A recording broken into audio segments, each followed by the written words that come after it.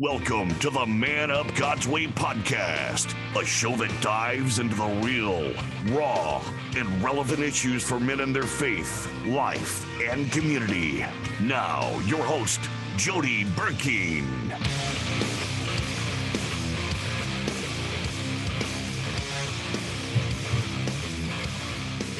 All right, guys, here we are again on another Monday night. My name is Jody Burkeen. I am the host of the Man Up God's Way podcast and the founder as well. And we want to welcome you. If you get an opportunity, if you would, just share this podcast with everybody on your friends list, if you would. It would be awesome for us to reach more and more people for the sake of the gospel and for great conversation as we have every week on this podcast. We've been doing this now for almost going on our 11th month and our 41st podcast, and we're really excited tonight. Got a great guest who we'll introduce here in just a second.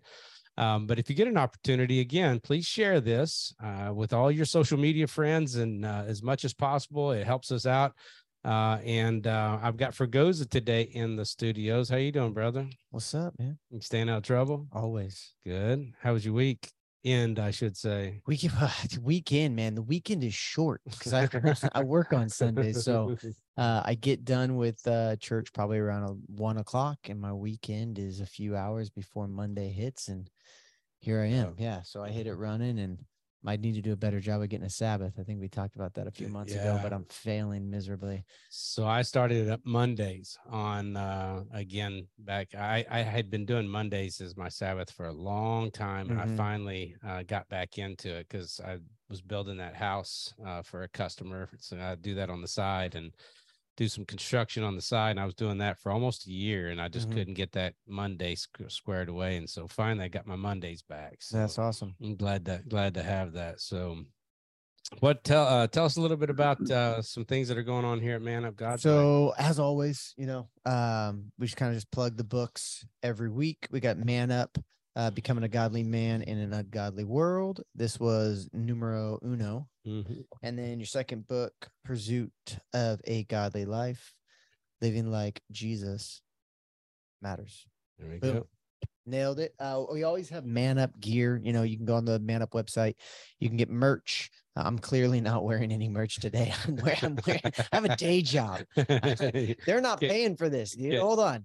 Let me cover up the sponsorship. You're going to have to pay some dollar bills for this. Yeah, I got a day job, but I need to give me some Man Up merch so I can make a wardrobe change in between my chaotic Mondays. But go on there, manupgodsway.com, and you can grab coffee mugs. You can grab our coffee, our literal coffee. We got some beans you can chop up, roast, and drink.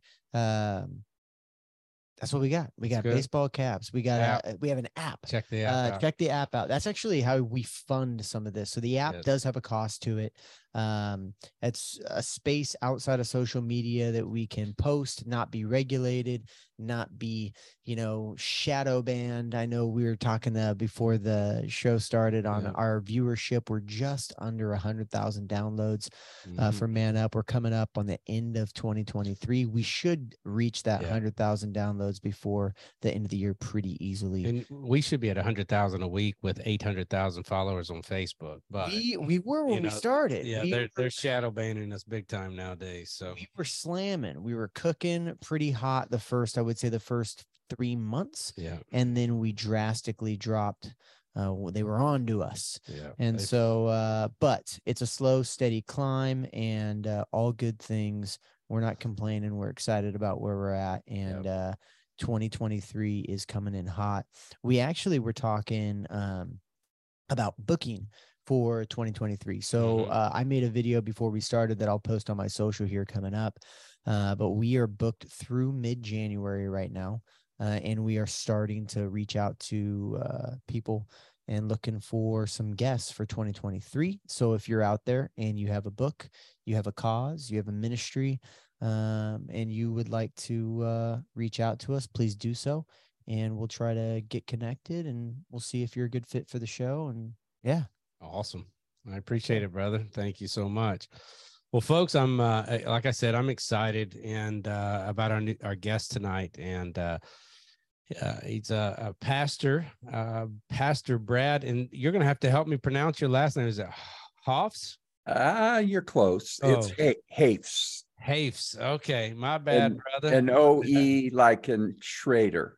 Okay. We were using Siri. We had Siri read it to us out loud. And that's what she gave us. So we can lay it on her. All right. All right. Well, Pastor Brad, I'm excited, like I said earlier, to have you on here. I've been talking for the past couple of years about a lot of problems. You know, we had the COVID shutdown.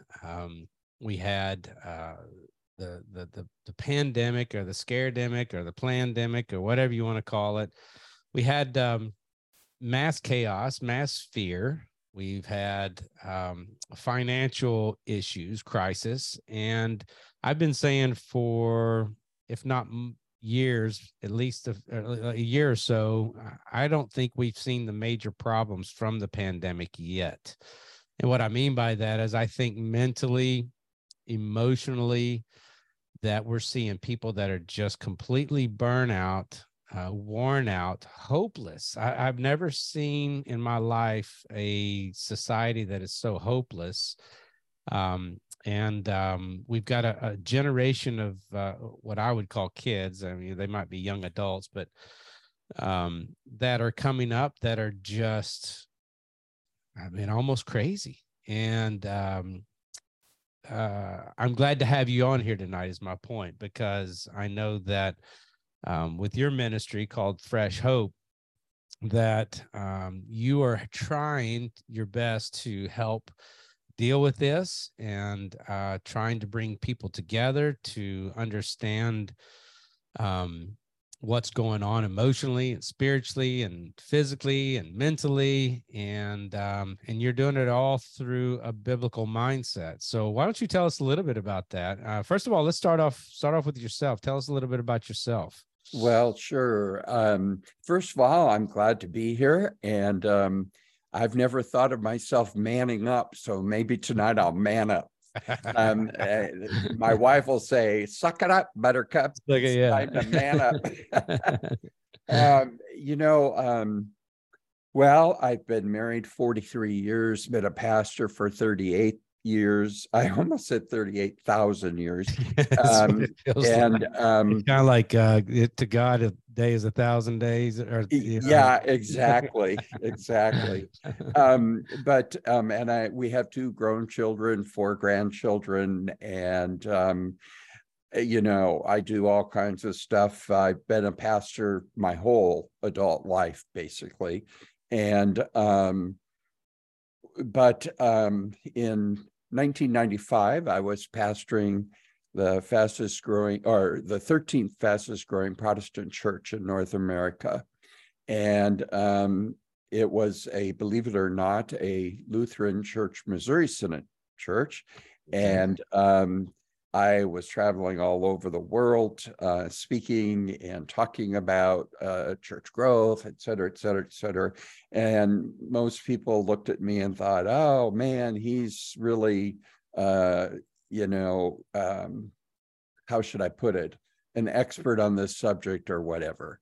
And I was pretty full of myself. I really was. And besides just being an arrogant guy, a young man that had become the pastor of this church that had gone from about 600 to 3,000 under my leadership in a short amount of time.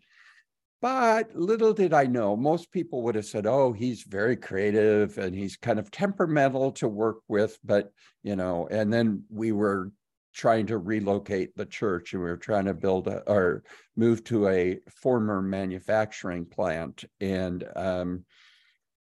it was, huge, and the city of Omaha didn't want to take it off its tax rolls, really. Right, yeah, exactly. And the reality was that we got pushback, major, big time, and we were in the news a lot. And what was happening to me was, behind the scenes, I was not well.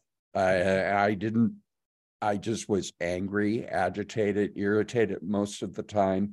And I especially took it out on my wife and my kids, and, tried my best to not let it show in the workplace, but I would end up having to drive around and be alone a lot. And the worse it got, the more I felt like I was dealing with this monster inside of myself.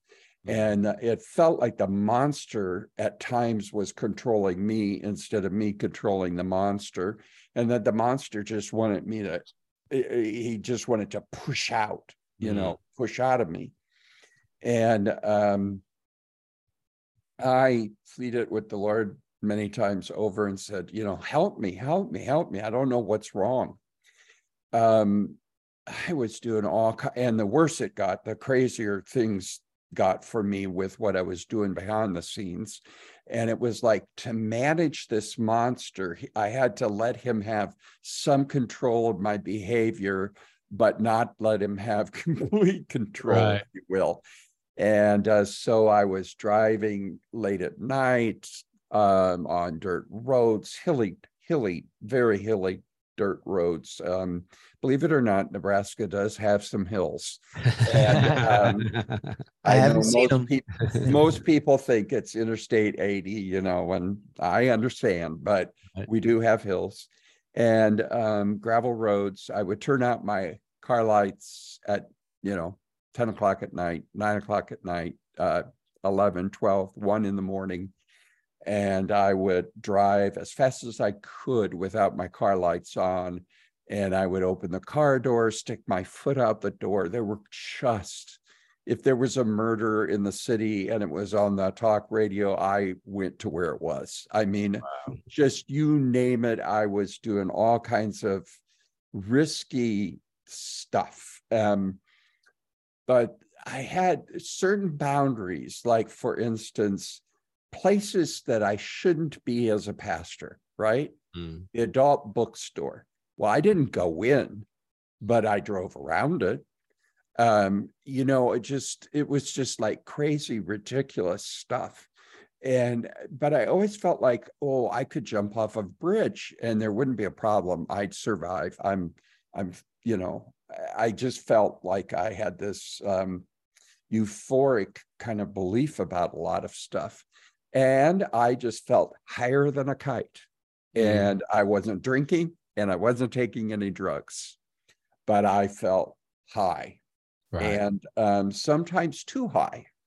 And so a lot of times I would shame myself after I did all these behaviors and kind of say to, so to speak, you should not be doing this sort of thing. You need to be home in bed. You have responsibilities, et cetera. And then I would be able to calm myself down, go home, sleep a couple of hours, be back up in a couple of hours and face another day of ministry. And I usually was at the office by 4:30 or 5 in the morning. Now, little did I know that the monster that I had a name. And little did I know it was the same monster my father had lived with in his life. And my only other sibling has lived with all of her life. And, I just pleaded with God. Well, I went to Africa, and this was about the third time I went, or the second time, and got down to Nigeria, and I was still just out of sorts, just going 1,000 miles an hour, not sleeping even when I was there. And my wife and I, we say we had a $120 argument on the phone, and we had an argument. And it cost me $120 in a phone bill. Just in the phone bill. That's old school phone bill right there. Well, yeah, this was back in 95 when, I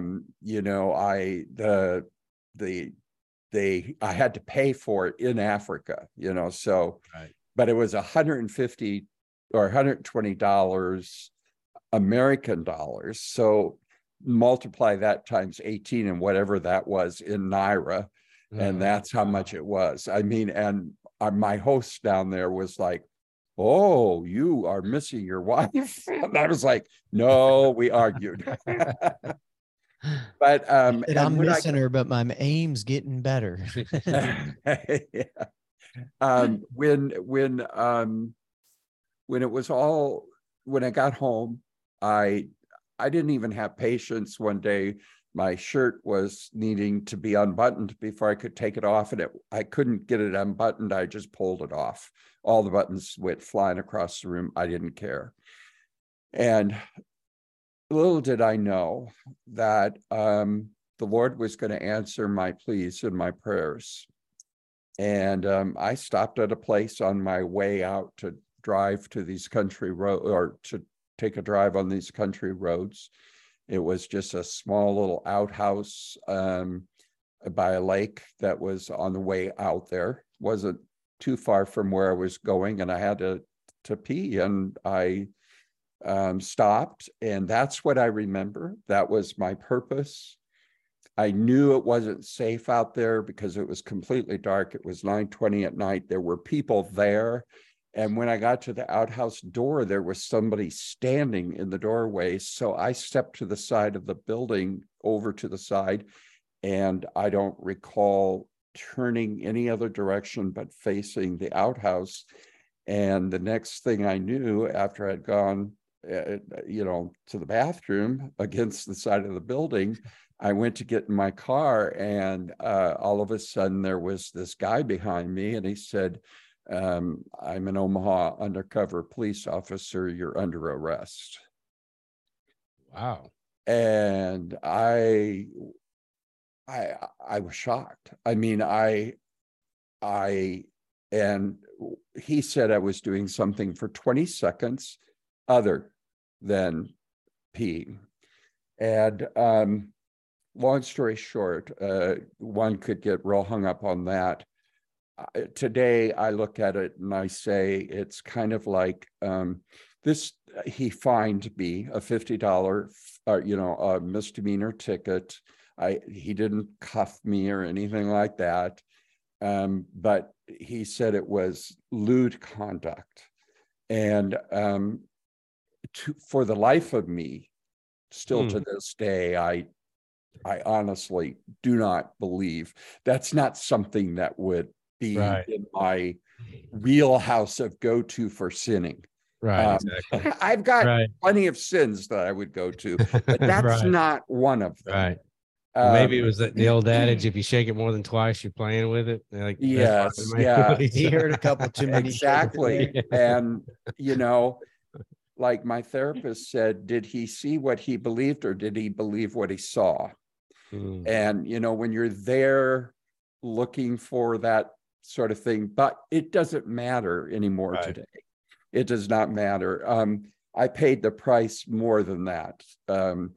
Normally, for an average Joe, it would be a $50 fine. It wouldn't have been in the newspaper. It would have been hush hush. That night I went home, and I went from very manic to a very high mania to suicidal within hours. And we called one of the elders and one of the pastors on the staff, and I told them what had happened. And the elder said, let's just have you meet with an attorney, take care of this, and then you can get some help, see what was going on, and blah, blah, blah. Lo and behold, somebody in the police department told the newspaper people. And about 2-3 weeks later, it was all over the news. And it was a big story in the denomination, a big story, here locally. And, for me, it's hard because I was having a very manic episode of life at that point. And so I wasn't sure what was wrong. I knew there was something wrong with me. I felt guilty. I felt horrible. I was put on a leave of absence right away. And what happened was, today, when I play it back, it's like watching a videotape in one of those old, when they first had videotapes, probably when I was in junior high, and they didn't have lights, and you were playing it back, and it was just nighttime, and you could only see very little movement. Well, anyway, that really was God's intervention in my life. whatever happened, however it happened, and however it all came together, that's where he intervened in a major way for me. And I would never want to go through any of it again. Right. But, and that's almost 30 years ago now. But it was an incredibly painful thing to go through. It took, especially as a pastor, you know, I mean, you don't, and it was so shameful as a pastor. You don't get any grace. You're expected to give grace, but boy, you don't get any grace. And again, as a pastor and as an elder, I understand the consequences for that. There is the one thing that I always try to set above everything else, as far as when Paul's talking to Titus and Timothy, is the eldership, is that be above reproach. And even in that, being above reproach as an elder is pulling off the side of the road to go take a leak next to an outhouse instead of in the outhouse, kind of deal. So as guys, we wouldn't think twice about it, because we kind of grow up, well, I grew up at a farm, right? Yeah, exactly. Yeah. Back porch. And the truth is that Paul gives that to Timothy, as far as when you're making someone a pastor or an elder. Right. But there's also that passage about restoring someone, and I had a fine when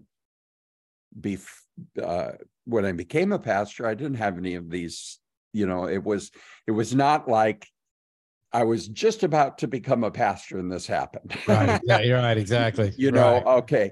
So I had proven myself to be a good pastor. And in fact, then for the next 9 months, this was constantly in the newspaper that the denomination was doing I forget what they called it, but it meant that there was a process they were going through. So anybody could call them and say anything. And nobody did, except for one person, and it was some obscure something or another. It was people could have called them just to be mean. Right. And it didn't happen. Well, anyway, what happened was everybody was there for the church. The leaders were all worried about the church. And my wife and my family nearly bled to death for the better part of 3 months. No help. Nobody called. It was extremely painful. And what happened then was, as they went through all of that, I finally got up to a hospital in Pine Rest in Michigan, and was diagnosed as having bipolar disorder. And what happened, or what this officer said I did, was something that would be pretty typical behavior for somebody who's very manic, or could be behavior for somebody that is. But still, it doesn't matter, I say. But the bottom line is that monster had a name, and it was bipolar disorder. So and what year was this? 1995. Okay. And so what happened then was, after coming home from the hospital, I was forced to resign. And the elders were telling the people one thing publicly, and myself privately. There's since been reconciliation between all of us in the church and all of that. But the thing is that nobody knew what to do with mental illness back then. Nobody knew, so right away I was disqualified from ministry because I had a mental illness. Well, that has to be incredibly terrifying, because they knew so little about it back then. And even now, if you got diagnosed with, bipolar or there's still I have some friends who, live very normal lives, and they tell me, oh yeah, I'm bipolar and I just take this medicine and I'm not crazy. But if I'm not on this, just. Yep. Check your six. Yeah. Just because I have a diagnosis does not mean I'm mentally ill at the time. The diagnosis, the mental illness shows up when you don't care for yourself and do what you need to. And just in case somebody's listening to this tonight and you're thinking, oh my gosh, I'm concerned that I have this, or I have a diagnosis, I have depression, or I have bipolar or whatever. I tell people it is quite possible to live extremely well in spite of having, for instance, bipolar disorder.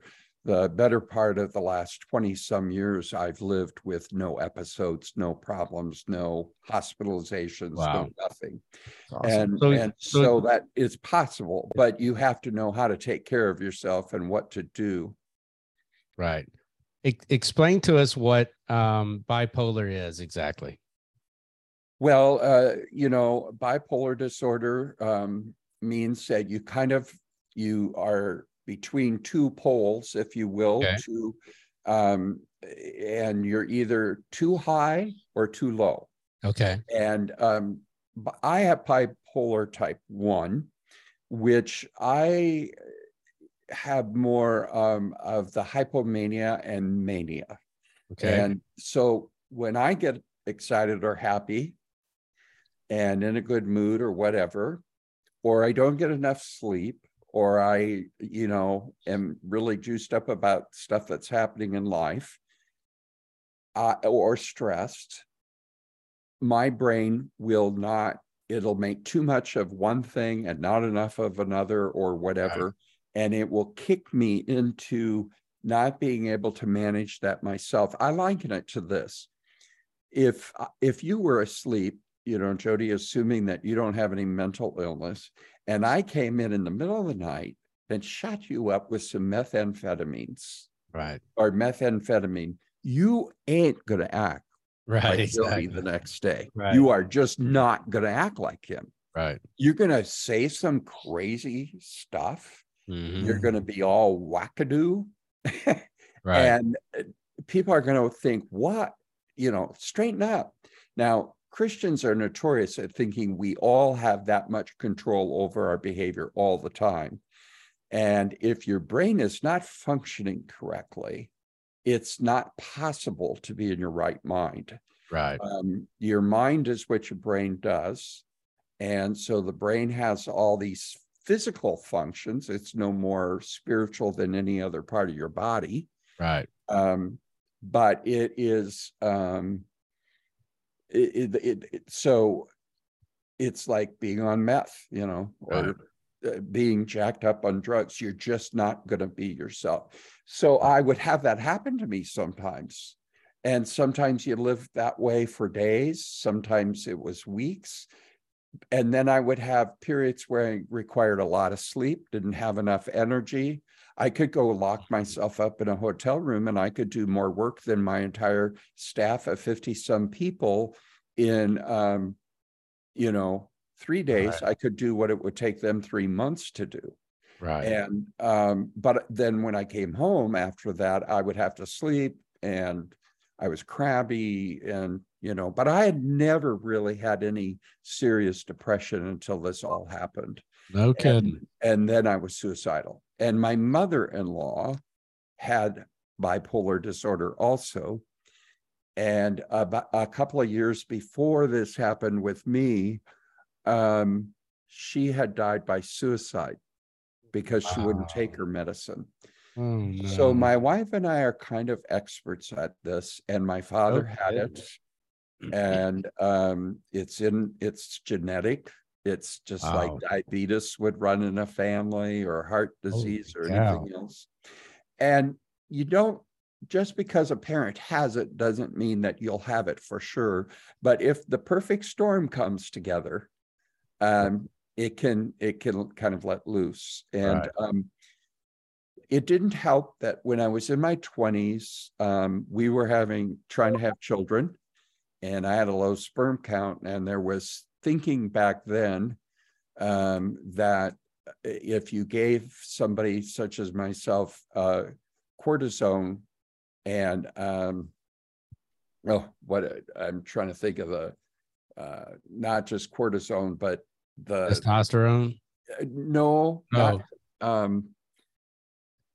it's all that same stuff with cortisone, right? But if the reality is that's a mood destabilizer, and they gave me rounds and rounds and rounds of that.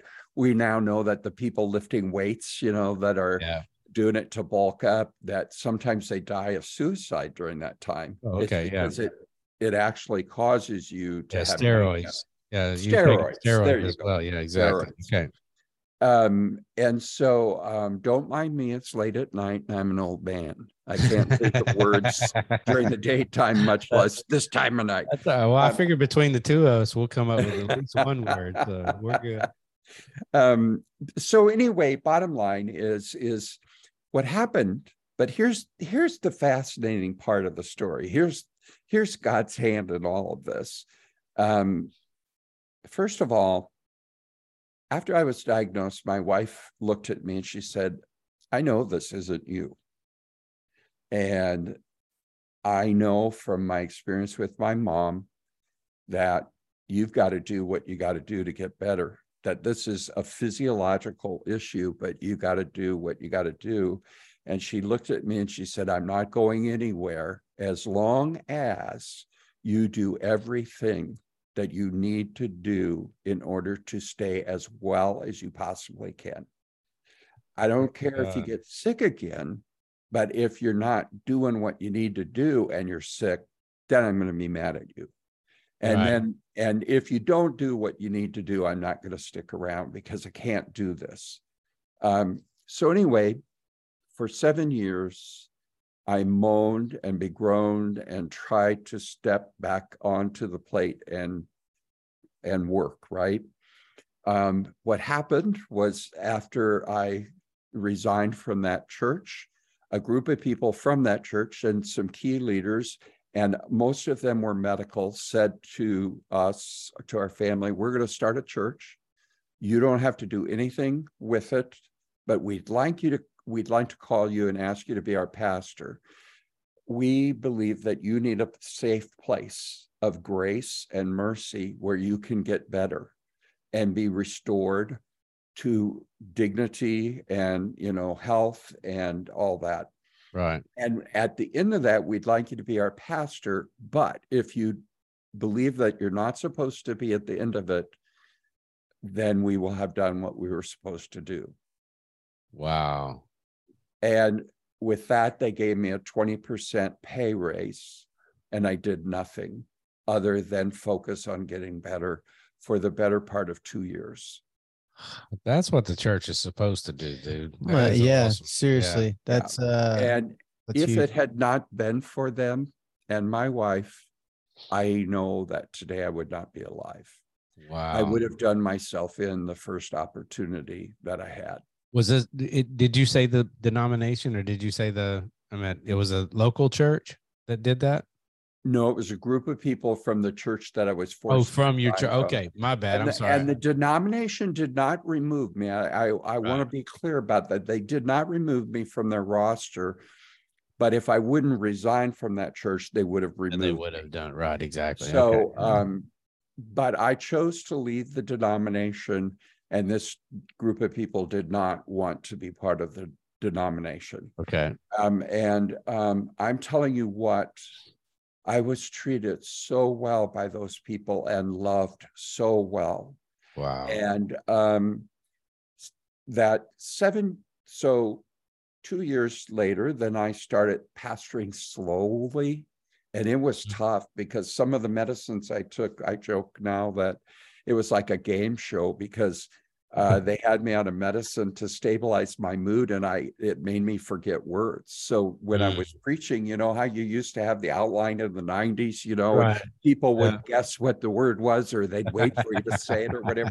Well, we didn't have to have the outline. It would just be Brad couldn't recall a word. And then I'd go, what's that word? What's that word? And people would start shouting it out, and I'd have to go, no, that's not. Oh, that's it. 10 points. That's funny. And when they would come up for communion, I'd have to give them the little communion cups with the wine in, because I'm Lutheran, we have wine. Right. And I'm switching to Lutheran. but my thumb had a tremor that sometimes it would just start going, whoa, like that, and the wine would go flying out. So I since then have always given the bread.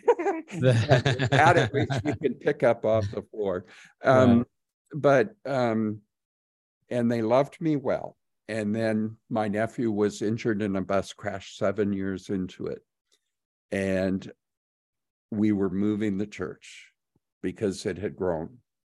Wow. And I didn't realize all that trauma was still there for me. And between my nephew almost dying in this bus crash and people that he loved did die in it, and my sister's only 2 sons were on the same bus, and I only have a sister, right, and 2 nephews. And little did I know that I could push past my medicine. Well, when I pushed past my medicine, I got it goofed up one night, and I accidentally took it twice. And so I thought I could just not take it the next night. And lo and behold, the next night when I needed to take it, I didn't. And I was back up into mania then. Right. And, I relapsed. I ended up in the news again. This time it was for disturbing the peace. And, but of course, the news people had to rehash everything. Right. And, at that point, then we lost our house, and we had to go through a lot of more breaking, Oh, man. But the church stayed intact. And thank goodness for an older pastor that was retired at the time. He just walked them through that. And sooner or later, I picked back up and got better, And when I take my medicine, I'm well equipped for ministry. If I don't take my medicine, I could have a jail and prison ministry. From the inside out. Yeah, exactly. And the interesting thing is today I do teach in the local county jail every week. And I go in and I talk about mental health and emotional health. And I've written a curriculum for them that they're starting to use in other program models. That's awesome. And but I always joke that I'm fine at going as long as they let me out. And I had one of the chaplains there. She asked me one time, "How are you doing?" And I said, "Well, I haven't been in the news lately. I'm doing well." Wow. That's awesome. So anyway, after that relapse, then that's when I decided to attend some support group meetings, because I didn't know how to, I needed to figure out how to live. Right. And I didn't know enough about my own disease. And so I started going to some support groups, and they just made me sicker. You were talking about hope and the pandemic and all of that. Right. I was in some meetings in Washington, D.C. back when the Republicans were in office not long ago. And they brought together 9 of us that work in this area of faith and mental health. And the head people of HHS and SAMHSA were saying, we know there's a hopelessness crisis out there, and we can't do this without the church. Even if everybody that needs to go see a therapist or a doctor went, there's not enough doctors and therapists. And we know the faith community is needed. And so they were asking us about what we do, how we can help, now that was prior to the pandemic. Okay. And they knew that there was a horrible crisis then of hopelessness in our country. Can you imagine what it is today? Oh, yeah. No. Well, that's my fear is, I think the result of the shutdown for that year and the aftermath of the arguing and the division and the politics and the fear and all of that kind of stuff is going to ripple out to, I would say, probably 5-10 years. Yeah, it's a tsunami. Yeah. And it hasn't hit yet. Okay. All right. Well, so we've got the ripple effect going on. We're waiting for the tsunami to hit. And that's what I see. Yeah, that's what I see even with our young people, even at our church, and parents are just, they don't even know what direction to go to, you know, because well, we and this massive teenagers really suffered because you know, you and I have never been through a pandemic either, but we had enough knocks in life to be somewhat resilient, even though we may not be completely like we were. We have some resiliency. Right. When teenagers are at the prime of getting to start living and they're starting to get away from mom and dad, and now I'm stuck at home, and they don't have enough resiliency.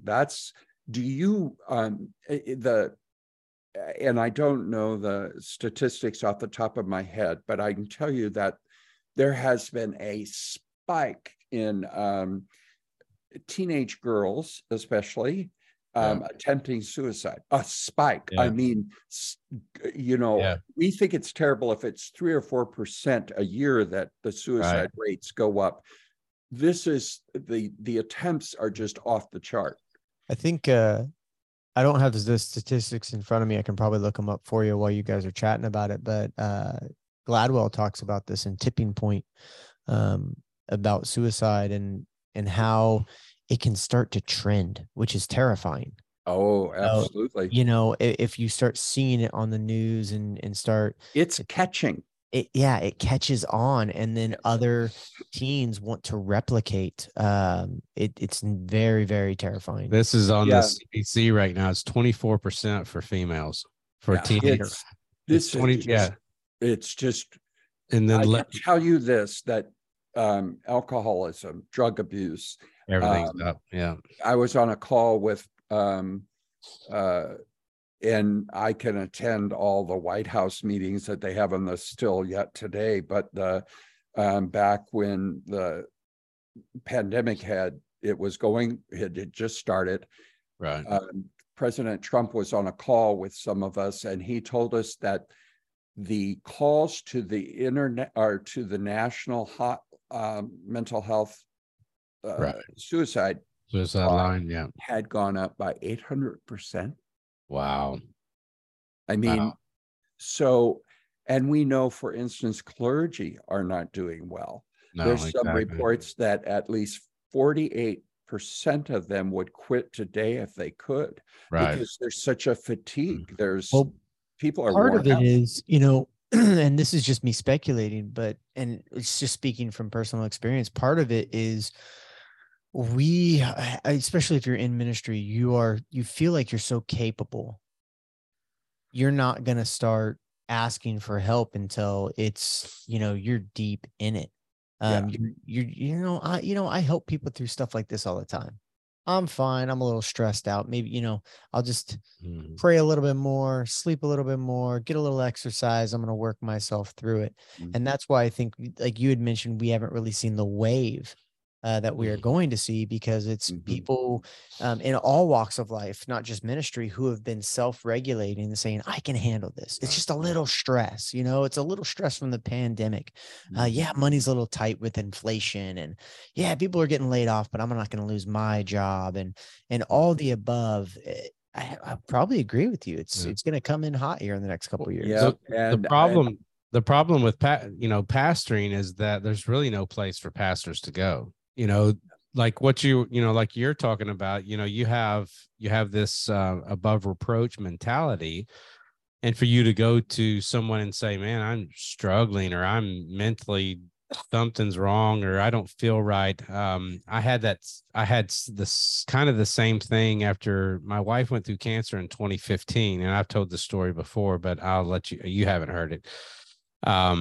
I had been a caregiver for a whole year. I had 4 young kids, and you know, I'm a full-time pastor. I owned a company at the time, so I was running a company, pastoring, you know, as much as I could full-time, preparing sermons, making sure the kids got to school. So I did that for a whole year, making sure my wife was okay. You know, she had surgery. She looked like a Holocaust victim, you know, by the time she got done with all the chemo and all that kind of stuff. Well, at the end of 2015, she was healed. By first quarter 2016, she started, you know, getting her strength back, and she started running the household again. And it was like all of a sudden, I didn't have a place in the home, you know, where the whole year I'd been, you know, just balls to the wall, just doing everything I could. And I'll never forget the day I woke up and I sat on the side of my bed. And if I look off the side of my bed, there's a hallway that goes into the bathroom, and we have a walkout basement. So it's a 2-story house with a basement.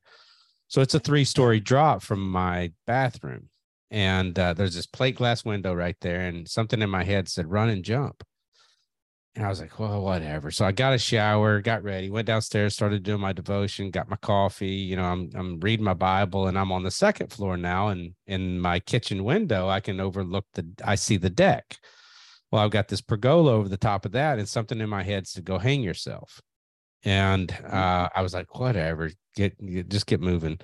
And so I get in my car later on that afternoon or whatever, and something in my head said swerve, in front of a semi, or hit the bridge, or, just something like that. And it literally, there was like Groundhog's Day for the next 6-8 weeks. I would wake up, run and jump. I'd go downstairs, do my devotion, go hang yourself, in the car, swerve and, kill yourself.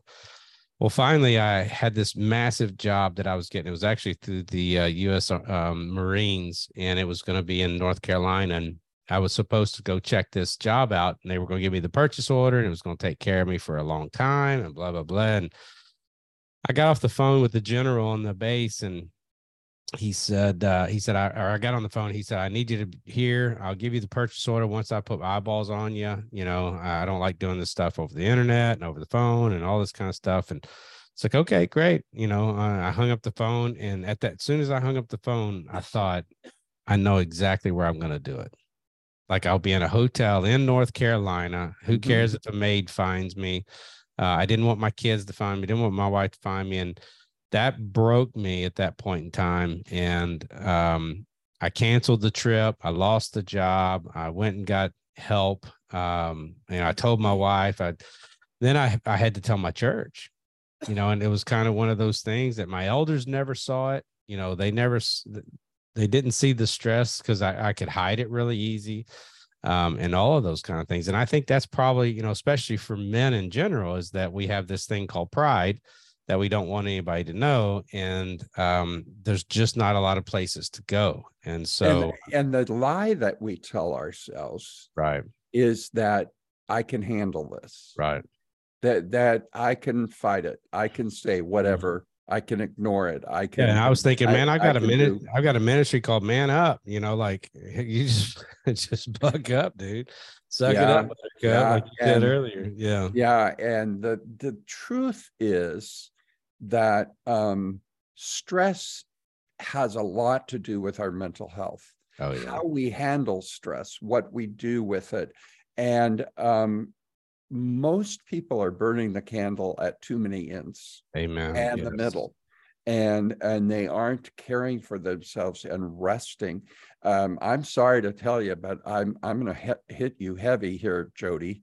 Okay. You were talking at the beginning of the podcast tonight that you been working this building the house and all that. Right. When you take a sabbatical, and Mondays were your Mondays.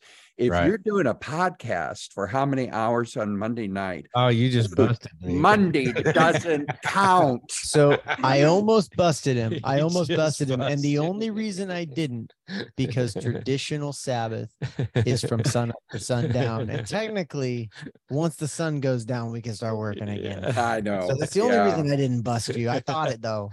As long as you're shutting down Sunday night, when Sunday night happens, that's your Sabbath. Then Monday night is back on, baby. Well, part of the Man Up teaching is, learning to have those spiritual disciplines of learning to read your Bible, pray, repentant lifestyle, fasting, and honoring the Sabbath, honoring a Sabbath, not the Sabbath.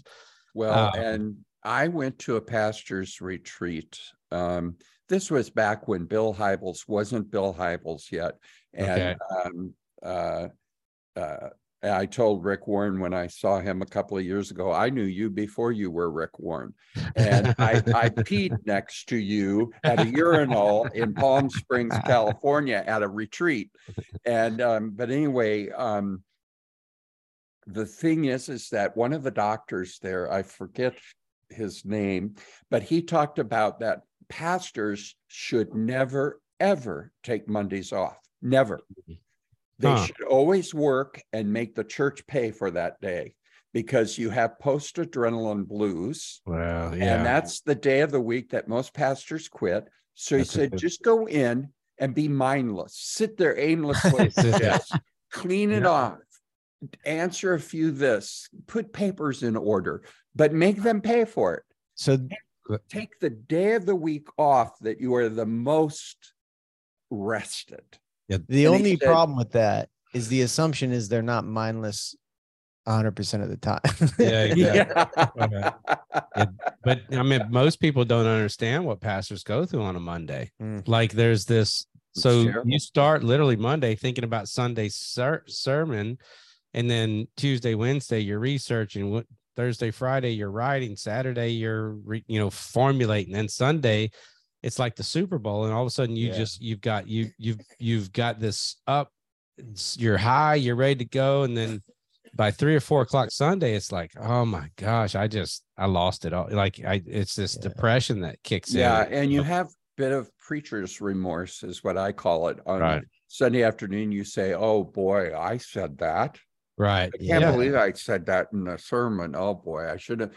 So and so, that's going to offend so and so, and that's going to hurt the giving, or that's going to. Right. Now, one of the things I will say is that through the pandemic and everything, there's been a couple of things we've done to help people process the trauma of the pandemic, because understanding the trauma of it is a major big thing. And so we have like a free Bible study, a 4-week Bible study that groups can download. It doesn't cost anything. We're happy to give it away, but it's on processing the pandemic together.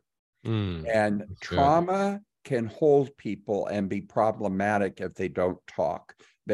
And men are horrible. We are horrible at processing our emotions and feelings. We just hold it in. We don't talk. We go out shoulder to shoulder, talk about the game, talk about the weather.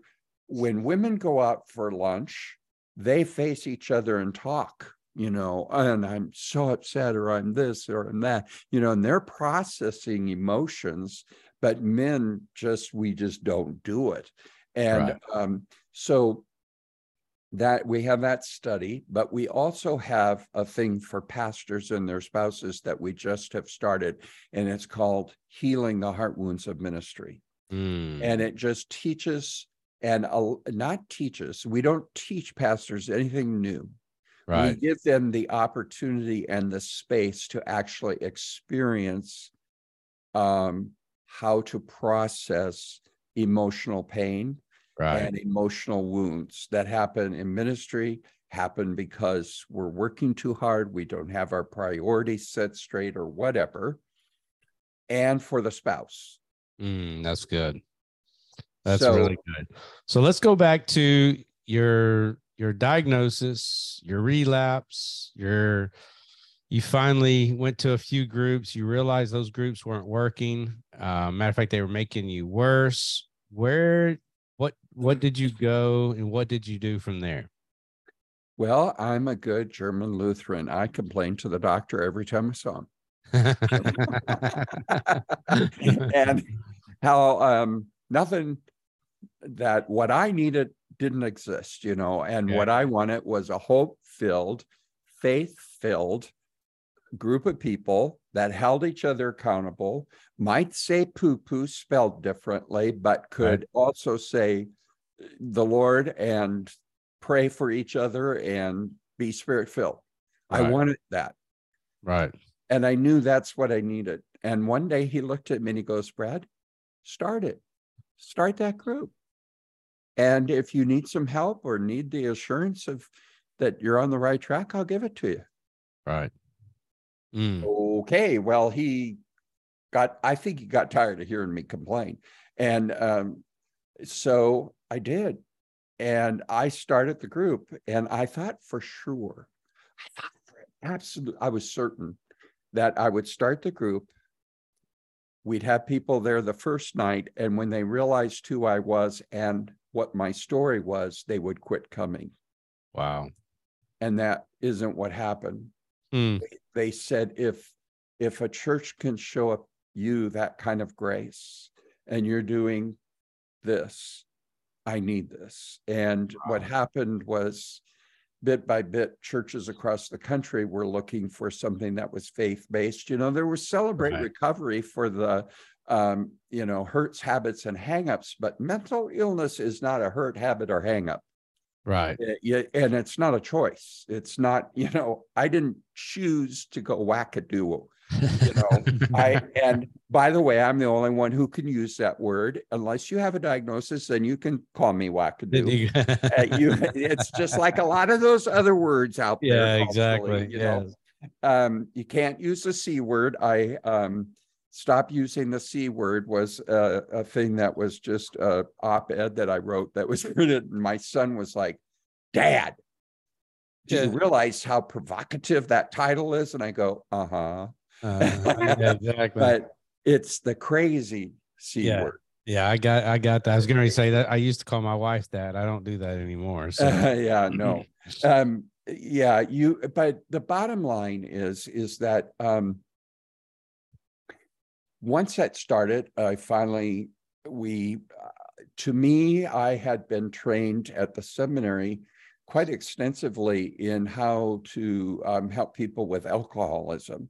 And to me, there's a lot of similarities. Like once I started getting better and they put me on the medicine to stabilize my mood, I kept looking at my wife and saying, "Is this how normal people feel? This is blah. Right. This is boring. This isn't, there's nothing exciting about life." And she said, "Yeah, get used to it. Now you're going to be an adult." And I'm like, "Oh, shoot." That's funny. So we had tenets, we have recovery principles. And instead of separating the people who love people who have a mental illness and the people with the mental illness, we keep them together because they can learn a lot from each other. And there's stuff a wife can hear another husband say, and it's not her husband, and she actually hears what he's saying. And, so the cross-pollination. Well, we've since moved from having a book and that to having, I think we have over 110, 120 groups in the United States. We have groups for people from 19 different countries. We were using Zoom before the pandemic, certainly had to use it since the pandemic. Right. Everything that we do is in Spanish and English. And also now Japan is starting Fresh Hope. And so it's being translated in Japanese, and into Hong Kong is doing it. So it's Chinese, and then 3 languages from India. It's being translated. Praise God. That is awesome. It's also in French. Now, I'm going to tell you, I have never, ever been above reproach. If anybody saw 20 seconds of my life, any choice 20 seconds, I can tell you. But by God's grace, he took everything that was broken and painful in my life, and it became liquid gold. I found out that actually being honest about my worst parts of my life is where the Lord brings healing to other people. It becomes, I tell the guys in jail, I always say to them, "Yeah, I saw you on the news, and yeah, I saw you on the news.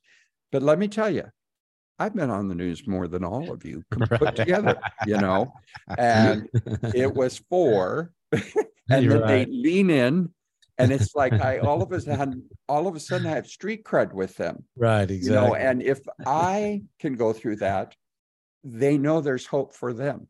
Right.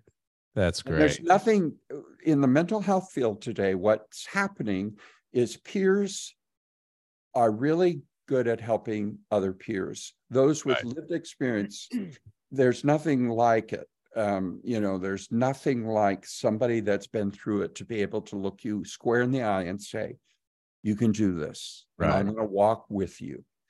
Now, a doctor is needed, and many times medicine is needed. A therapist may be needed, and all of those things are good, but that's not enough. Because between those doctor's appointments or the appointments that you have with your counselor, there's a lot of life. How do you live it? How do you learn how to live it? And how do you do it practically? And Right. so we bridge that gap between those times, and we walk with people. So we help churches start Fresh Hope support groups. We have teen groups now. We have some groups that are just for women. We are starting some groups that are just for men, because my experience with the groups with men and women in them, sometimes the men don't get a chance to talk. And, or they don't feel comfortable. Yeah, sometimes I mean, guys just need to talk to each other the way that guys talk to each other. Yep. And that doesn't always work with having women in the group. Not saying that exactly. There's not a lot that can be learned from both sides, Right. but sometimes in order to flesh some of that stuff out, you need that. Mm-hmm. So, and we have some groups that are for when a husband and wife, when one of the two of them has a mental health diagnosis, that focuses on the marriage and mental health issues. And we also now have this for pastors. Okay. And we've grown also into having refocusing widows, which seems like not a mental health issue, but it is, because right. And the same we'll have it for widowers. Plus, we do trauma healing groups. So through the American Bible Institute, the Trauma Healing Institute of the AIB, we help people through trauma healing, and we do that in prisons, and we do it in jails, and we do it in churches. And then the last thing that we have been doing now that's new since the pandemic is a thing called hope coaching, because believe it or not, there's actually 25 years of clinical research on how hope works. And what hopelessness is and what causes hopelessness.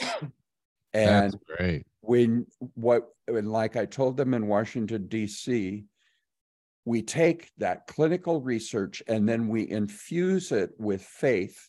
And when you infuse Christ into that kind of hope, now you've gone beyond hopeful thinking. You've got sure and certain hope. Right. So God can take everything we go through and make it work together for his good. Praise God. And I'm living proof of that. Amen. And so take me through. So each group is really based on, is it mental issues or emotional issues? Is it anxiety? Each group, any kind of mental health diagnosis, the main groups, the Fresh Hope for mental health groups. Right. Now, what I do in the jail is a little different. That's both meant, it could be because you've got a diagnosis. It could be because you have addictions. It could be because you've been incarcerated. But I can tell you this, everybody has emotional issues. Right, exactly. Everybody does. Right. And so a lot of what we cover in that is emotional health and emotional regulation, and what trauma does that stunts your emotional development. But we also cover that kind of stuff in our Fresh Hope groups. Okay. But we also, in the Fresh Hope groups, you have an expertise there of people who have a diagnosis. They've gone through trying to find the right medicines. There's some expertise that you wouldn't have, like if we were only talking about emotional issues. But we talk about all those things. A lot of men don't realize that they might have a high IQ, but they don't have a very good EQ. Right. And it's not very high. And so they're not able to regulate their emotions. And especially once they get mad, it all goes out the window, Wow. That's a issue for most men. It's like learning to, and one of the things that we try to do here at Man Up, God's Way, is to get guys in the Word of God, be full of the fruit of the Spirit: love, joy, peace, patience, kindness, goodness, gentleness, faithfulness, and self-control. Like, if you're doing some of the spiritual disciplines, not saying that the world's not going to kick you in the knees every now and then, but if you're doing those and you're learning the Word of God and you're praying and you're having a repentant life and you're fellowship and you're discipling and being discipled, holding those things accountable, men are 10 times better than they are by not doing those things. And so I can see how these groups would work. So walk me through, let's say, well, I am a pastor. So let's say I have issues at my church that maybe I haven't identified somebody to lead this group right now, but maybe there's 2 or 3 people that I know that are bipolar or that have, some kind of schizophrenia or, they're on medications, they're on something to control one or all the above. What would I do as a pastor through Fresh Hope? Okay. 2 things that you said, may I just speak into? Heck yes. 1, you don't know anybody that is bipolar. Okay. You only know people who have bipolar disorder. All right, man. Okay. They cannot become their diagnosis. Got it. That's one of the stigma busters that we got to do, is to help people. I have bipolar disorder, but there's sure a heck of a lot more to me than just that. Okay, got it. But secondly, none of the medicines, for the most part, that are given ever control anybody. They hopefully help the brain function better, and make the right chemicals, and then the person can control themselves better, Right. And so what would happen is you could contact us and say, we'd like to start a Fresh Hope group at our church. And great. And we'd introduce you to Samantha. She lives in El Salvador. She's a pastor, Assemblies of God pastor that was diagnosed as having bipolar disorder, and prayed to the Lord one day. She was not doing well. And she said, I just want to meet one pastor who's living well with this, Lord, just one pastor. And she was introduced to Fresh Hope a day or 2 later, went to a group. We never met or any of that for quite some time. And anyway, she runs our operations. So you're starting a new group. The training, once the right people are identified as facilitators, we prefer to train 2 or 3 people, and we train them. It's all online. We certify them, and then they are with us for as long as you have that group and they're facilitating.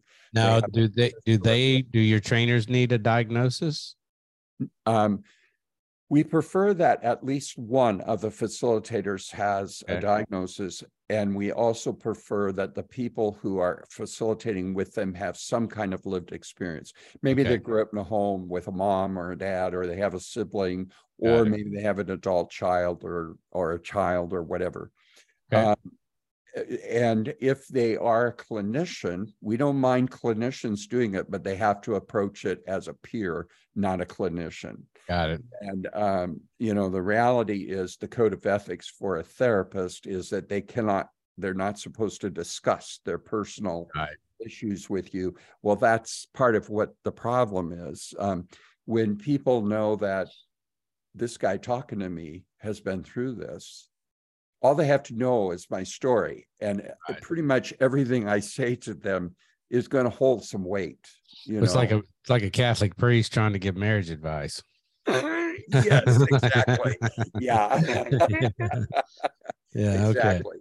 So, but now with our Hope coaching, that's different. That's just to help people in any situation. So anybody that wanted to have, and by the way, we have churches that are training everybody that is a small group leader, all their men's leaders, all their women leaders, all their Sunday school teachers. Everybody's being taught how to do Hope coaching, because all Hope coaching is a very simple way of dialoguing with people who are in difficult circumstances and may or already may have become hopeless. Wow. And what would that cost for somebody to go through that kind of training? The truth is, we give most of it away. Seriously? Yeah. It's more important to us that people have access. Now, there are material costs. There's the cost for a book. There's technically supposed to be cost for going through the training. Maybe someday we'll actually charge for it, but it's more important for people to have that. And quite honestly, you don't run into somebody and go, "Oh, you sound hopeless. Let me put my hope coaching cap on. And here's my card, by the way." It's more of, if you're at the gym and you're talking to one of the guys in the locker room and he says his wife just found out she has breast cancer. You learn short, sweet questions to ask to help people process their pain. Once you've heard their pain, maybe it's after a conversation or two with that person, then you ask one question or two that helps them see steps forward. Right.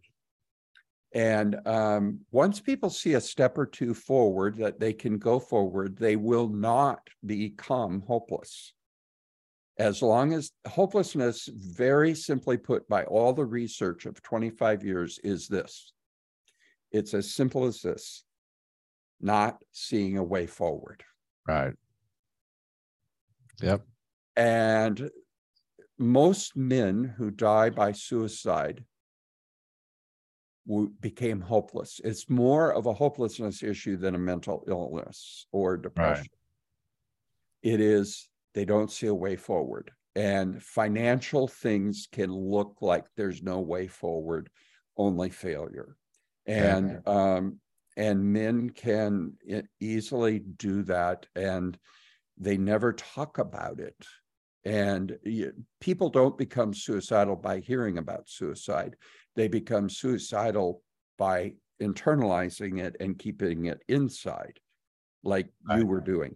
You know, it only gets worse.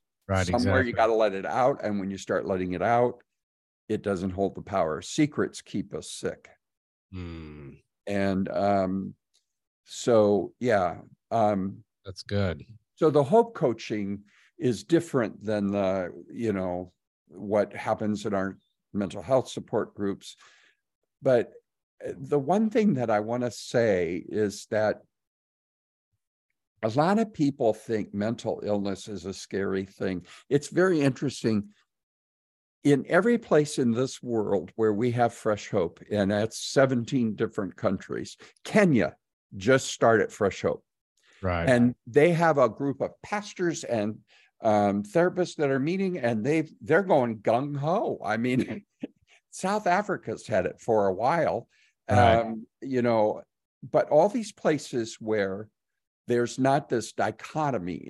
In the United States, we have a problem. We think the church deals with spiritual matters and let the mental health clinicians deal with mental health stuff. We are not experts in it. Therefore, now wait a minute. AA for years has understood the best person to help an alcoholic is another alcoholic. You know what I'm saying? And so what we're finding in the mental health world is that the research shows that when a peer, somebody with lived experience, helps somebody with living the experience, when that happens, they get better, and they get just as it's just as effective as if it were talk therapy. And there's no profit for a cure.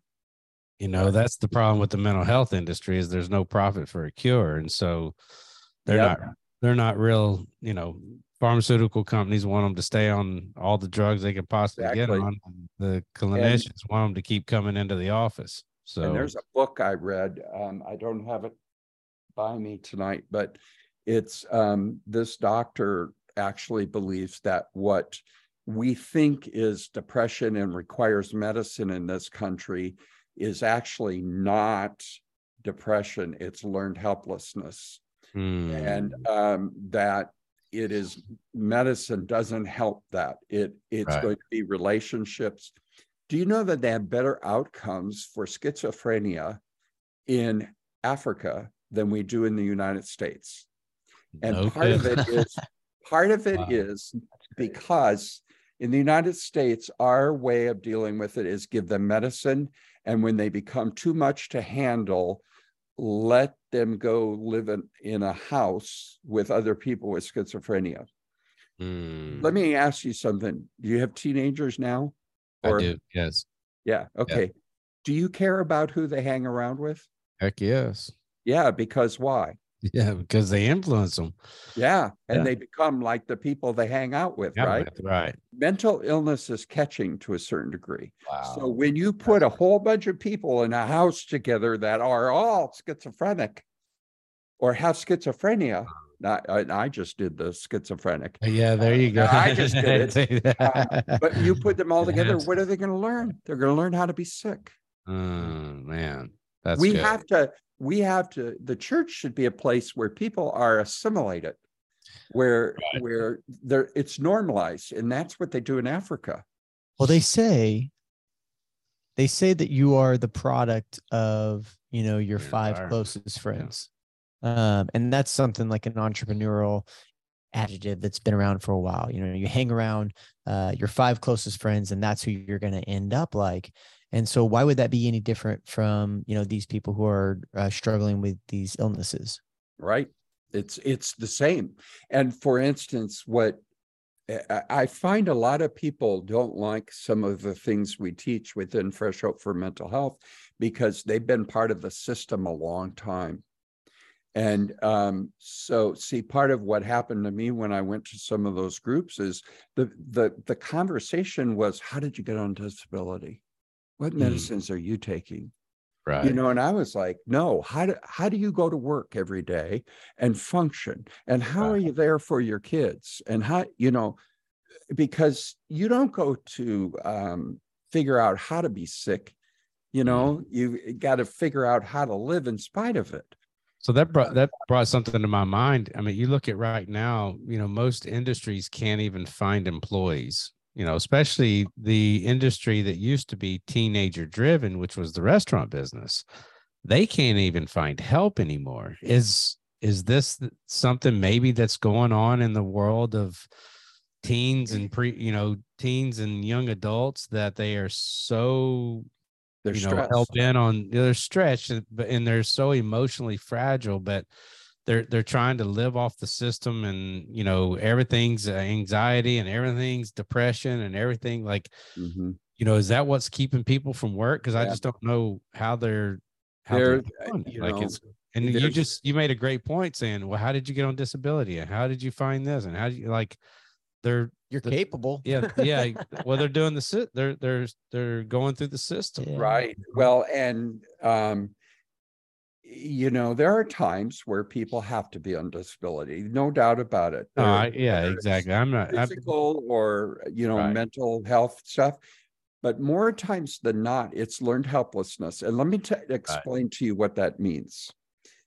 For instance, if I go and I only do the medical side of mental health. So if I only do the doctor, the medicine, and a therapist, those are people that know more than me. They know better how I should be, how I should think. Do you see what I'm saying? And it feeds into that victim. I'm the victim of this disease. No, I'm over my own recovery. And if I don't like the psychiatrist and I don't like the medicine, I can get a second opinion, third opinion, and I'm the one in charge of me. I know me, and I need to be doing me. But this book that I read, this doctor who it's about pessimistic mindsets, that there are people with pessimistic mindsets and it can be changed. And that you can learn to have a positive mindset, and it's quite complicated. It's a really good read, but it's complicated. But here's the deal: they did this research on dogs in the 70s, which they can't do today because they can't shot dogs. Anyway, I'm not quite of that mindset, but I respect people who are. They took 3 dogs and they put them in 3 black boxes, and there were doors that swiveled to go into another box that was lit that had food in it. Right. And the first dog, they never shocked it, and it would find that door and it would go get its lunch, The second dog, they'd shock it when it would touch that door. But once it pushed through that door, they wouldn't shock it again, and it would eat its food. Right. The third one, they would shock every time it touched the door, and they kept shocking it once it would go into the second box. By the second or third day, the dog just laid down in the box. And that's learned helplessness.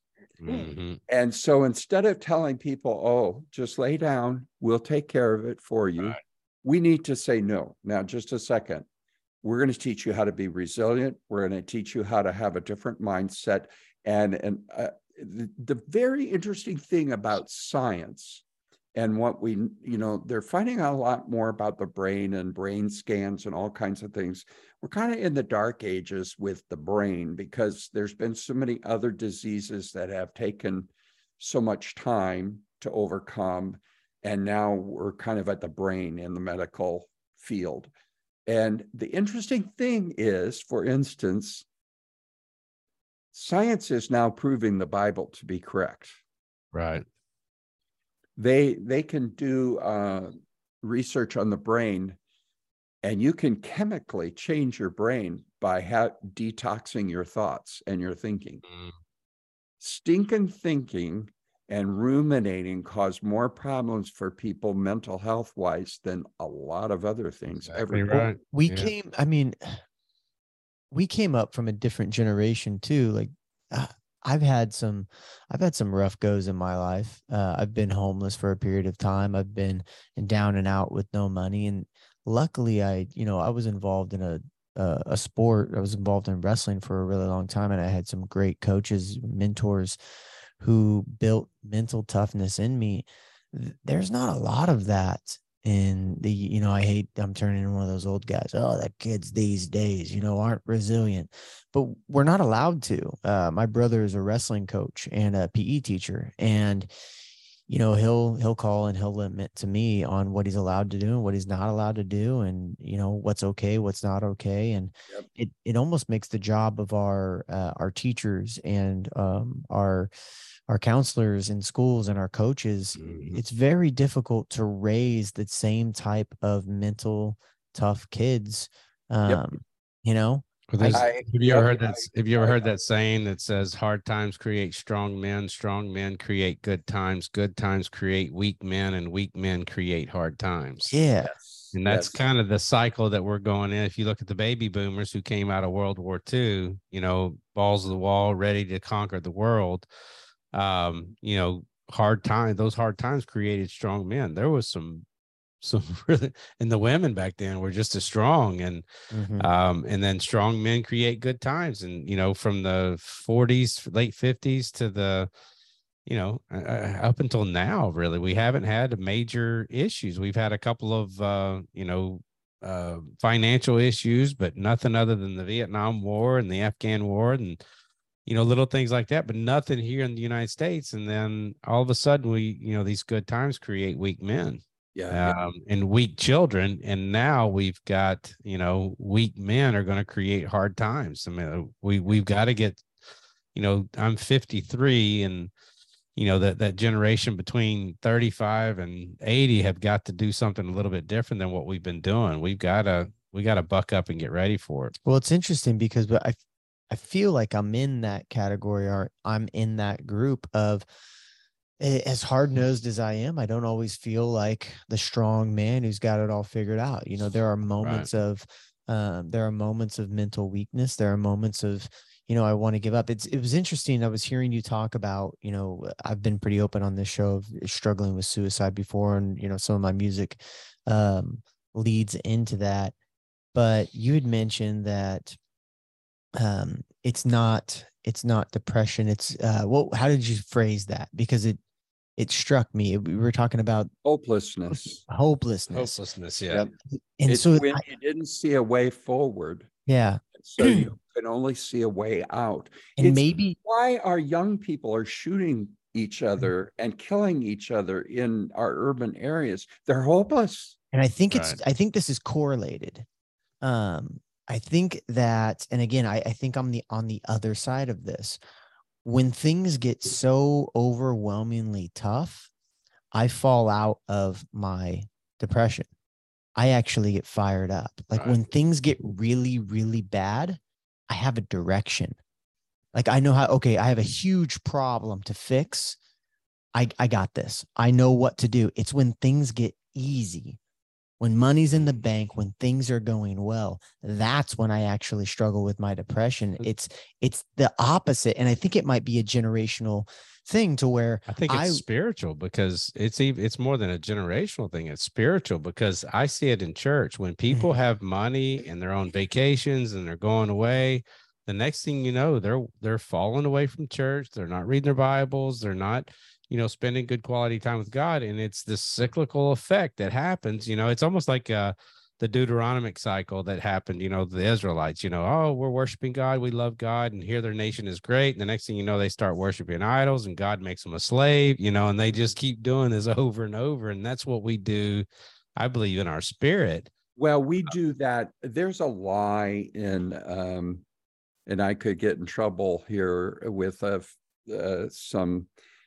some pastors, I suppose, but here's the lie that even modern day evangelicalism is teaching people. Right. That once you say that sinner's prayer, you don't need to worry about your sins anymore. Yeah, well, I don't know about you guys, but when I read the Bible, I see that Paul, the older he got, the more he was claiming to be the chief of all sinners. Mm-hmm. Faith is not we sin until we die. And so we've got to come to the Lord and confess to him on a daily basis and receive forgiveness and live out of forgiveness. I don't remember what we were talking. Okay. So I always say that you'll never be sinless, but you will sin less, as a Christian. Well, why did Paul think that he was the chief of all sinners towards the end of his life? Right. I don't know if he was reminiscing or, I look back on my life, when I first gave my life to the Lord in 2003, what I was doing then was nothing like what I do now. Oh, right. You know what I'm saying? You know what I'm saying? That's what I mean. Yeah. Yeah. I'm not saying that Paul was, doing those same things. Yeah, exactly. I was not saying he was sinning even more. Right. What he realized was that one sin was exactly. Was too much. One sin was already. And I think what we do to ourselves in this society is somehow we've got this idea that there's this ideal I have to live up to. Right. And the reality is everybody is broken. Everybody has fallen short. I am not better than a lot of other people. I'm better off if they don't know Jesus. That's it. Right. And but this whole mindset of what were we talking about with the mindsets? We were just talking about the weak-minded kids, and then them not having jobs and not getting into just into society in general, because of this, just because of the emotional we get into immaturity, right? The immaturity really easily, right? I was part of, and by the way, when Paul says take captive your thinking, right? Scientifically, we say detox your thinking, be in control of what you think, and it'll change your mind, your brain chemistry. Right. Well, it changes your heart chemistry too. It changes your whole but have you ever seen that? Who's the guy that used to play the psychiatrist on TV? Kelsey Grammer. No, Fraser. Oh, before that. Yeah. See, I'm just that much older than you. That Bob Newhart. Yeah, Bob Newhart. Yeah. There's a skit. If you type in his name into YouTube and put Bob Newhart skit, stop it. Right. And psychiatrist, he charges by the minute or something. Yeah, that's and good. This lady says, I want to do this and this and this. And he says, well, stop it. Stop it or I'll bury you in a box. Yeah. That was her fear, was right? Bury her in a box. She said, I'm scared of being buried in a box. He says, exactly. Well, drive you Some crazy? of what we taught our kids was failure's good. Right. In fact, really, none of us ever grows without pain. And I think that's what your producer's saying. I can't think of Fregosa. Yeah. You could tell it's even getting later now. More words that are not coming to mind. But the fact is that we are we just don't, we think that we're not going to be broken and we're not going to we shouldn't have as much pain or whatever. But every time you have pain, every time, see, you get up and go when times get tough. That tells me you have resiliency. Right. It's when the going gets tough and people can't go, that's something's wrong. I was part of the dark horse research that they did out of Harvard.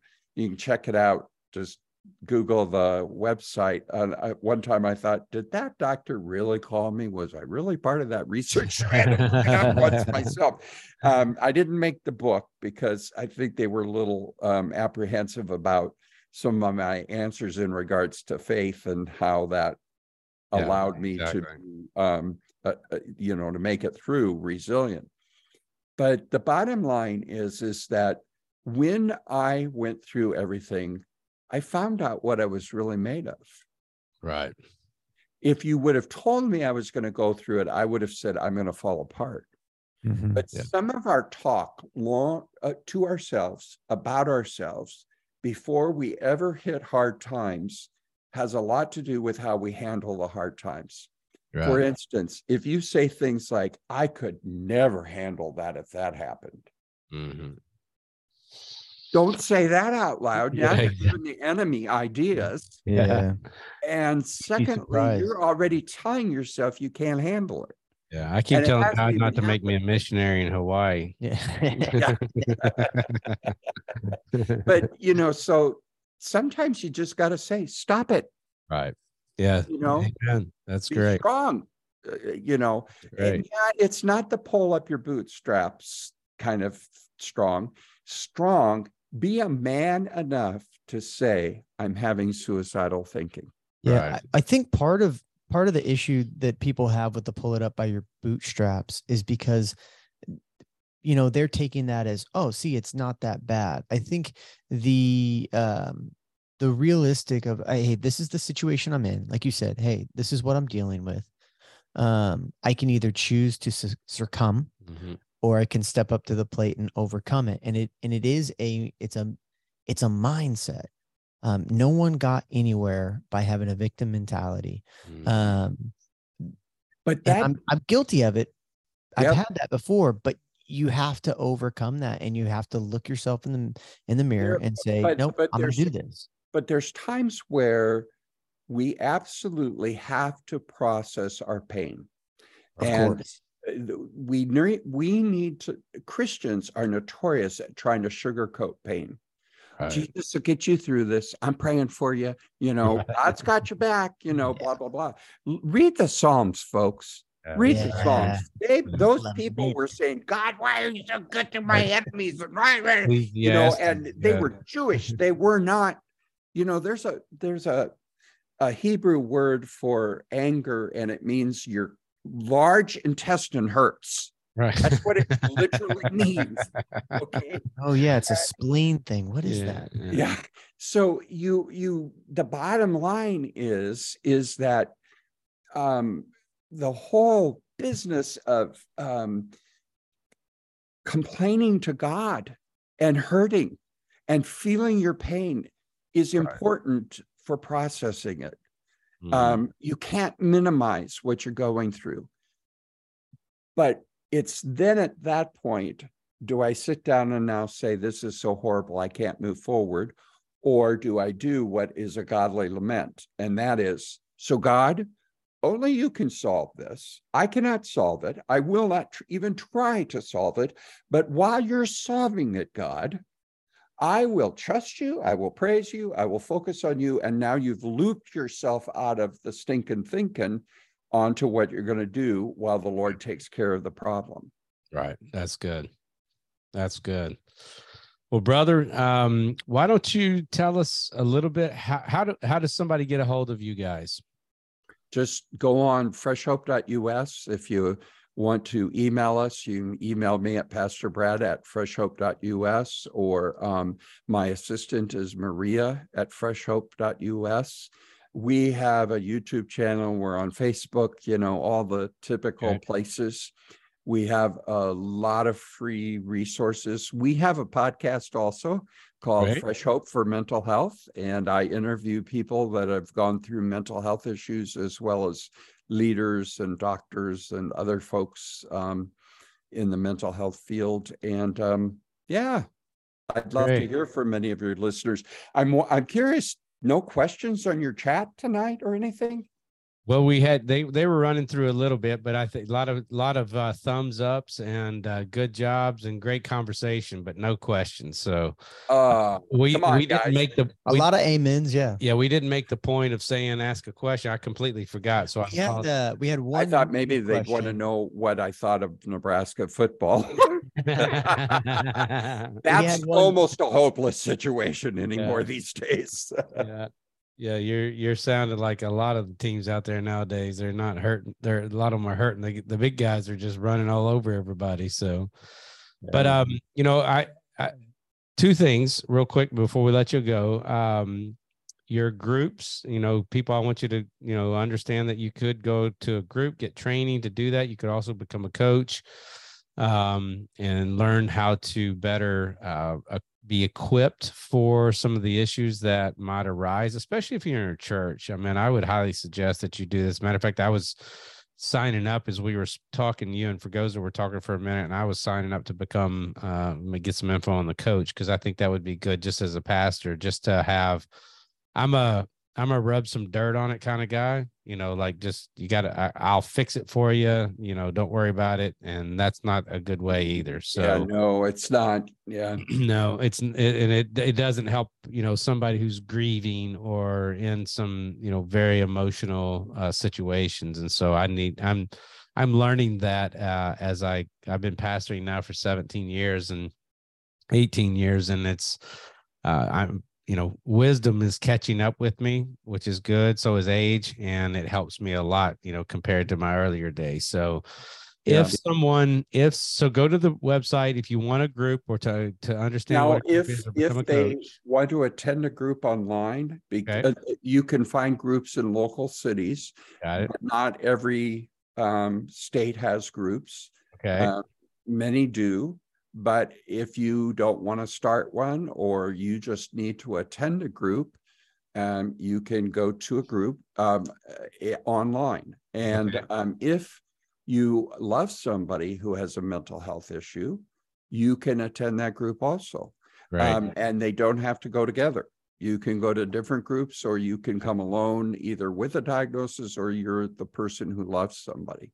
So last question is, what does someone do? What would your suggestions be to someone who is dealing with mental illness? Maybe they haven't been diagnosed. Maybe they're trying to drown it out with drugs or alcohol or complacency or loneliness or hopelessness, like you said. What's your suggestion for someone in that position? Talk to somebody that can help you figure out what it is. Okay. Talk to a professional, or go to a support group and start trying to figure it out. Mental illness, if you have a mental illness, for instance, it's a lot like, I'm going to really show my age. I'm going to be 65 in February, and I've had hearing aids for quite a few years, and all the men in my dad's side of the family have hearing problems. And so somebody gave me $6,000 to buy hearing aids years ago. It was a gift. I bought them. I hardly wear them. And hearing is a strange thing because you think it's a volume issue. It's not. It really is. I can usually hear. I can't understand what they're saying because I'm losing high pitches for the consonants and the T's and the Z's. Oh, that's interesting. Okay. And so what I've learned though is if I wear the hearing aids, my hearing gets better for a couple of days then, and then I don't wear them, and then I'm okay, and then I have to put them in, and okay. Bottom line is mental illness is a lot like that, as well as your eyes. If you don't wear your glasses, your eyes are going to get worse. Right. But the glasses can slow the impairment of the vision down, if not sometimes even reverse it. Right. So if you think there's something wrong with you, go sooner than later to a doctor. Medical doctors, the internists are not always the best people, but they can be the best place to start. Yeah. But I want to tell you something. If you have something, let me ask you this. If you had cancer of the lung and you never smoked a day in your life, and would you feel like you were a weak man because of that? No. No. Of course not. No. Same is true if it's with your brain. That's good. The same is true. Do you know that your brain is going to get buried with your body? Because it isn't going to go to heaven separate of the rest of your body. Right. It's just as I always say, your brain is no more spiritual than your large intestine. We could go farther down that line. Right, exactly. Okay. And that's funny. And by the way, I wrote down on my list here that there's one more thing I want to mention before we go, but go and talk to somebody, because if you have an issue, be a man and face it. Amen. Face it. Don't pretend like it's not there. That's not being a man. That's being a wimp. And we men are kind of wimpy when it comes to discovering whether we have cancer or diabetes or whatever. We don't want to know, it'll go away. Now you're meddling. Yeah, I know. Trust me, I'm meddling. To the choir. Yeah, well, I know gluttony is a sin that God hates, and I have never preached a sermon on that because I'd be meddling in my own business. I get it. But isn't it interesting how I can pick the other sins up that other people have? Well, that's always easy. Yeah. Oh yeah. But so what's your last thing there on the list? Okay, men have a ball problem. Okay. All right. Okay. Now, the ball problem is this. We think we have issues. Everybody's got issues. I don't care who you are. And I have the spiritual gift of triggering people. So if you think you have no issues or you don't have significant issues, come and let me live with you. Right. For 24 to 36 hours, and I'll trigger you most likely, and we'll know what your issues really are. Right. I'll do some digging fast. Exactly. Okay. So what we think we need to do is, I'm not a victim of this issue. I'm not this, and I will take this and push this, and I will take care of it by my sheer grit and will. Right. Right. So it's like having an issue like alcoholism, for instance, or emotional regulation or trauma or whatever. We think the issues is like a big, huge beach ball that's greased up with Crisco. And now we're out in the middle of the ocean and we're going to try to manhandle that thing and keep it under the water, right? Because we don't want that thing popping out and other people knowing our stuff. And some of us have multiple ones to keep under the water. And what happens is the minute the stress hits in life and the ocean swells up and the waves start hitting, the balls are going to pop out. They just are. But there is a way to receive healing and process those issues that it actually lets the air out of those balls. And it's not by sheer manly grit. Right. It is by being a man and big enough and secure enough to say, I need help with this. That's good. I need to not be in a vacuum. I need the assistance of other men. I need God. I need to own up to this, because pain, God does not want to waste your pain. Amen. And he's good. He redeems all things, including the beach balls. Mm-hmm. Praise God, brother.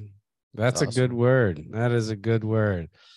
Well, Pastor Brad, we're praying for your ministry. Lord, what an amazing just vision that God has given you, and a passion behind that. Unfortunately, he took you to the belly of the whale in order to get there. But I think what you're showing people is that that's the protocol that people need to understand, that you know what they're going through, and to be there as a peer and not somebody that's lording over them to an extent. Even if you're not, a lot of times people just think that, you think you're better than they are.